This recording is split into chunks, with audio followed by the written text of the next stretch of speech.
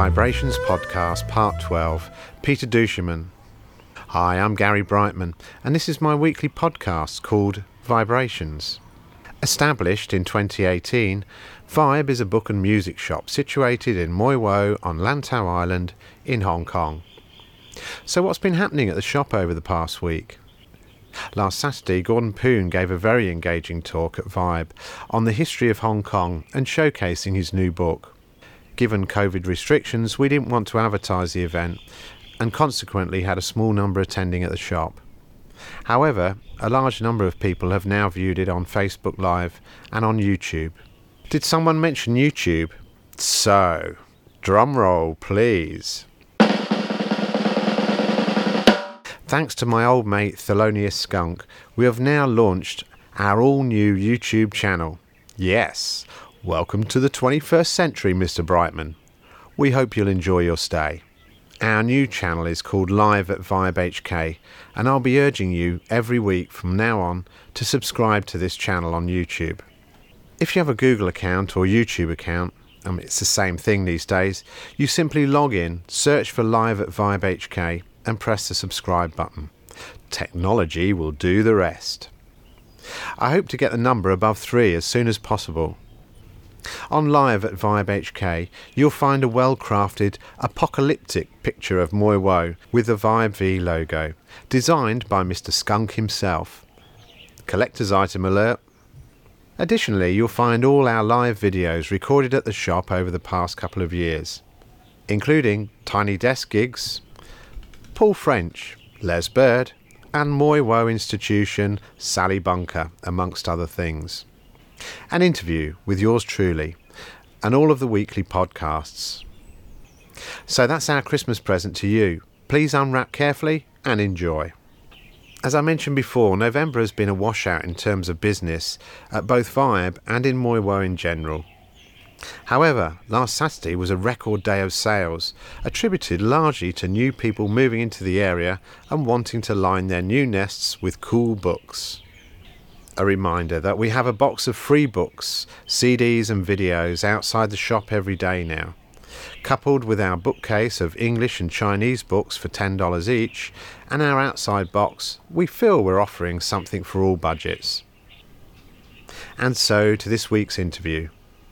Dr. Peter Duchemin is an artist, magician, scholar and tarot reader with more than 20 years of experience.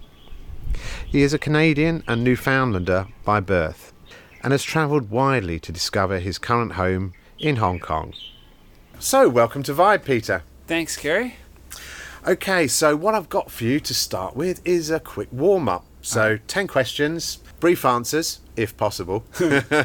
Let's go. So, favourite book or author? I love Ursula Le Guin. Okay. I love Ursula Le Guin, and I'd say one of my favourite books is The Left Hand of Darkness. Favourite musical artist? Like Beethoven. There's my answer. It's Beethoven. Preferred drink? Tea. I knew you'd say that. So, actually, Bole cha. Yeah, I should get a point for everyone that I get right, shouldn't I? Favourite Hong Kong walk? I love the walks in the hills just up of Pak Ngan Han. Do you have a life motto? Do that which you wish to remember yourself as having done.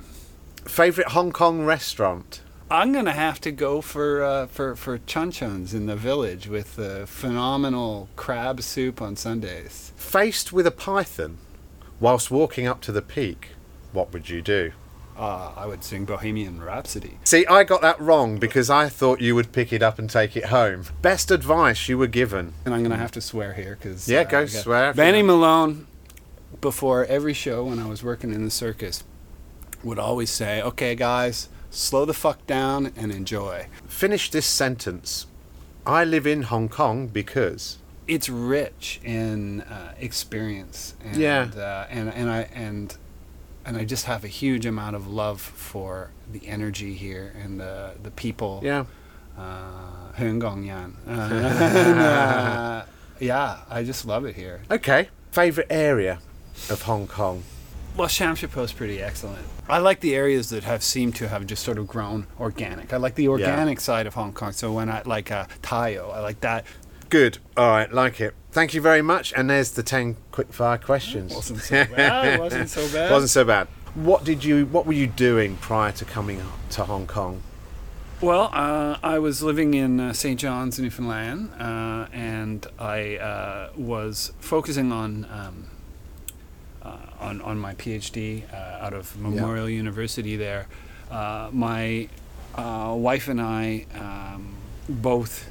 Well, we had 11 ducks. That's the thing. We had a whole whack of ducks, and we had like a backyard full of. I built a brick pizza oven, right? Right. And so we were in this position where, if I decided, okay, let's have a party on about maybe 2 hours' notice, we could have like 60 people jamming out and playing music and rocking out in the backyard. It was this incredible thing because, of course, there is this food to be had, right? So people would be like, boom, and so we were in this amazing position where all of our friends were into homesteading, and they had goats, and they had making their own cheese and honey and stuff, and we were all trading this stuff. So I was just in this kind of cool kind of social group of artists and thinkers, and and you were telling me earlier, that you come from a line of free thinkers. Do you want to just talk us through that? Oh yeah. The only thing I didn't really mention about what we were doing before in Newfoundland is it's all circus and magic, right? We were like all of our friends were circus performers. We had a huge scene.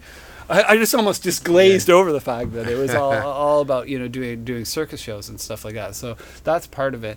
Yeah, my family. The name Duchemin, it's a French name, means of the road. It's usually taken by Huguenots when they left.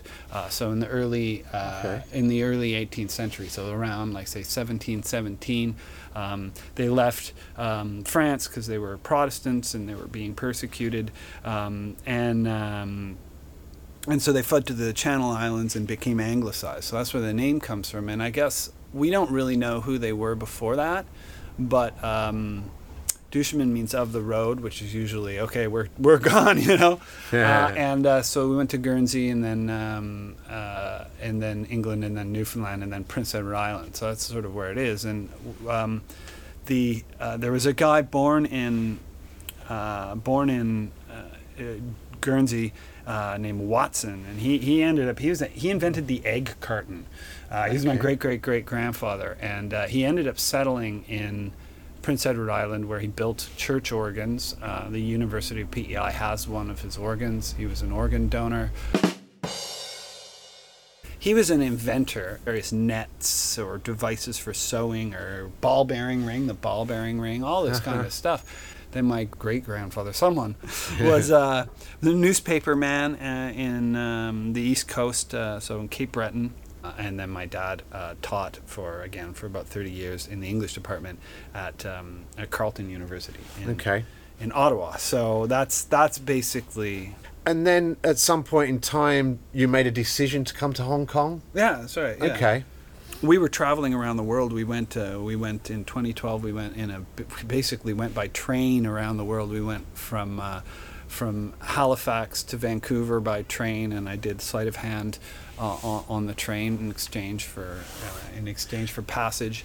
And then we jumped over to Japan, and then we went from Beijing. We went to Korea, and then up in Beijing to London, through Siberia, and all this stuff. And I think at some point Evelyn made a contact who had a music school in Hong Kong.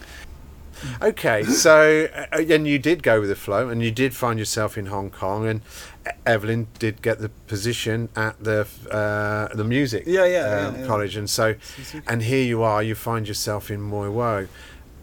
To me, when we have conversations, there's no sort of boundaries, and it's like a neural discussion, and it goes from one place to another, and that's how your mind works, and I'm hugely impressed with that. going along with that, you have some sort of real life sort of, I don't want to call them qualifications, but skill sets, you know. What are the sort of things that you ply as your trade? Okay, I read tarot. I teach tarot. I'm an artist, so I am constantly sort of illustrating and making drawings, and I created my own tarot deck. Yes. I write. I'm working on several books at once, it would seem, but I write some articles that are published online, and I keep a blog, and so I have a skill set related to communications. Yes, very much, and related to improvisation, and so my non-linear way of thinking in some ways is a disadvantage, but in other ways it's an advantage, because it brings in an ability to sort of be spontaneous and riff off of whatever comes my way. So the tarot, sleight of hand was something that I picked up when I was younger, so I can do magic shows, perform for kids, I ride a unicycle, I can juggle, I'm into picking up these, I guess, these physical experiences, because I don't think the mind is in the head. I mean, that's actually important. The mind isn't in the head. The mind, part of it is, but the mind to me is also in the heart and in the gut and in the fingers and toes, and actually beyond that, extended into the broader community. It's sort of projected like a field in a way, but I like to explore all of those aspects of it. So I think the skill sets like visual art, Kung Fu, again, is something that I aspire to. I just want to touch on the thing that I've learned from my upbringing and from the path that I've taken, is that contemplation is also a form of wealth. Having a rich space of contemplation, metaphors. Metaphors to me are the heart of our ability to think and to see and to experience. And so part of the literary traditions is you go into these books and into these films and into this art to discover metaphors and ways of understanding yourself and the world. And I think if you become enriched by that process, you have a kind of a wealth. I mean, I don't think the idea that, an artist is, you say, our artist is poor. Well, they don't have a lot of money, but, well, they have a great deal of wealth in that visionary experience. You find people who are very, very, very, very rich, but feel they're missing that other part. So again, like in everything, it's the two halves. Finding the balance between the two halves. And I'm inspired by Jean Giono's The Man Who Planted Trees, which is about this guy who is a shepherd who's every day he's out planting trees for 40 years and a forest grows, and that's a huge part of my thinking. So contemplation to me results in artworks, it results in practices, it results in friendships, it results in engagements where people pay me for things. But what it's less about, I'm going to target this effect and that effect. And to me, okay, they say time is money. Well, money is time, but time is more things than money. It's also quality. It's also art. It's also connections. It's also moments of meaning. So I think I cultivate time, and I know that time is going to bear fruit, pragmatic fruit. I've made my own deck. I've got an art show at Tom's, so it's definitely fruiting, and it's coming out of this. It's just that I haven't created it in a linear way. I've done it in a non-linear way, through contemplation, through cultivating the time that in my mind, if I keep cultivating moments like this, it'll end up fruiting on its own. Forever. We've talked about your multiple skill sets and artistic sort of outlets and things. But you do keep coming back to tarot to a certain extent. We sell tarot cards. Quite a few of your different tarot decks in the shop. You've just come up with a new tarot deck, something you've designed yourself, something that you want to put out there. So that's kind of covering both skill sets. What is it about tarot that draws you to it? tarot is a deceptively simple map of an incredibly rich terrain of contemplations. And again, we're talking about this forest of contemplations that has real fruits in the world. Then the tarot is like that too. It's not simply that I would, throw some cards and say this, and this are going to now happen to you. I would look at the cards and I would say, like this one here that came right off the top before before the interview. This is the Chariot. This is a picture of a person sitting in a chariot with two sphinxes, and there's this image here of a rod with a ring around it, which is actually a symbol of the creative and the pragmatic come together, right? This is a symbol of the union of male and female. But I look at this symbol and I get all these ideas, and I get all this these actionable kind of strategies out of this. And so this to me summarizes this moment where we are we're bringing a message together, we're putting it out, we're communicating it, we're gathering it together. So what I get out of this map is a way of making all this kind of abstract, kind of contemplative, spiritual stuff both coherent, holistic, and connected to itself, right? It's none of this is just out in left field. Everything implies everything else. And in the forest, the ecology of the forest is all interconnected. So that the ecology of the tarot symbologically is entirely connected. And it's the map or the instructions for this way of living, this magical way of living that is what I... Okay, so my kind of logistics side, wanting to know the mechanics of tarot, is kicking in now, and I'm thinking, okay, Peter, so how many cards are there in a pack? There are 78. 78. There are three basic parts of the tarot. There are the major arcana, the minor arcana, and the court cards. The majors represent processes, the minors represent forces, and the court cards represent people or personalities. So the Chariot is one of the 22 major arcana, which are the most important. In fact, I often read only with the major arcana. And they are the pictures that probably relate to oral traditions that go back thousands of years. So the first tarots we see in Italy in the 15th century, but the stories and the images are much older than that. And so those 22 are really the keys, they're called. Yeah. So if someone would come to you to have their cards, people love the sort of occult, the soothsayers, people that can tell them something different. And we see, for instance, in Temple Street, the tarot card readers up there and the fortune tellers, always very popular in society. Definitely. When people come to you, why are they coming to you, do you think? Many different reasons, but all of them connected to a desire to find meaningfulness. Okay.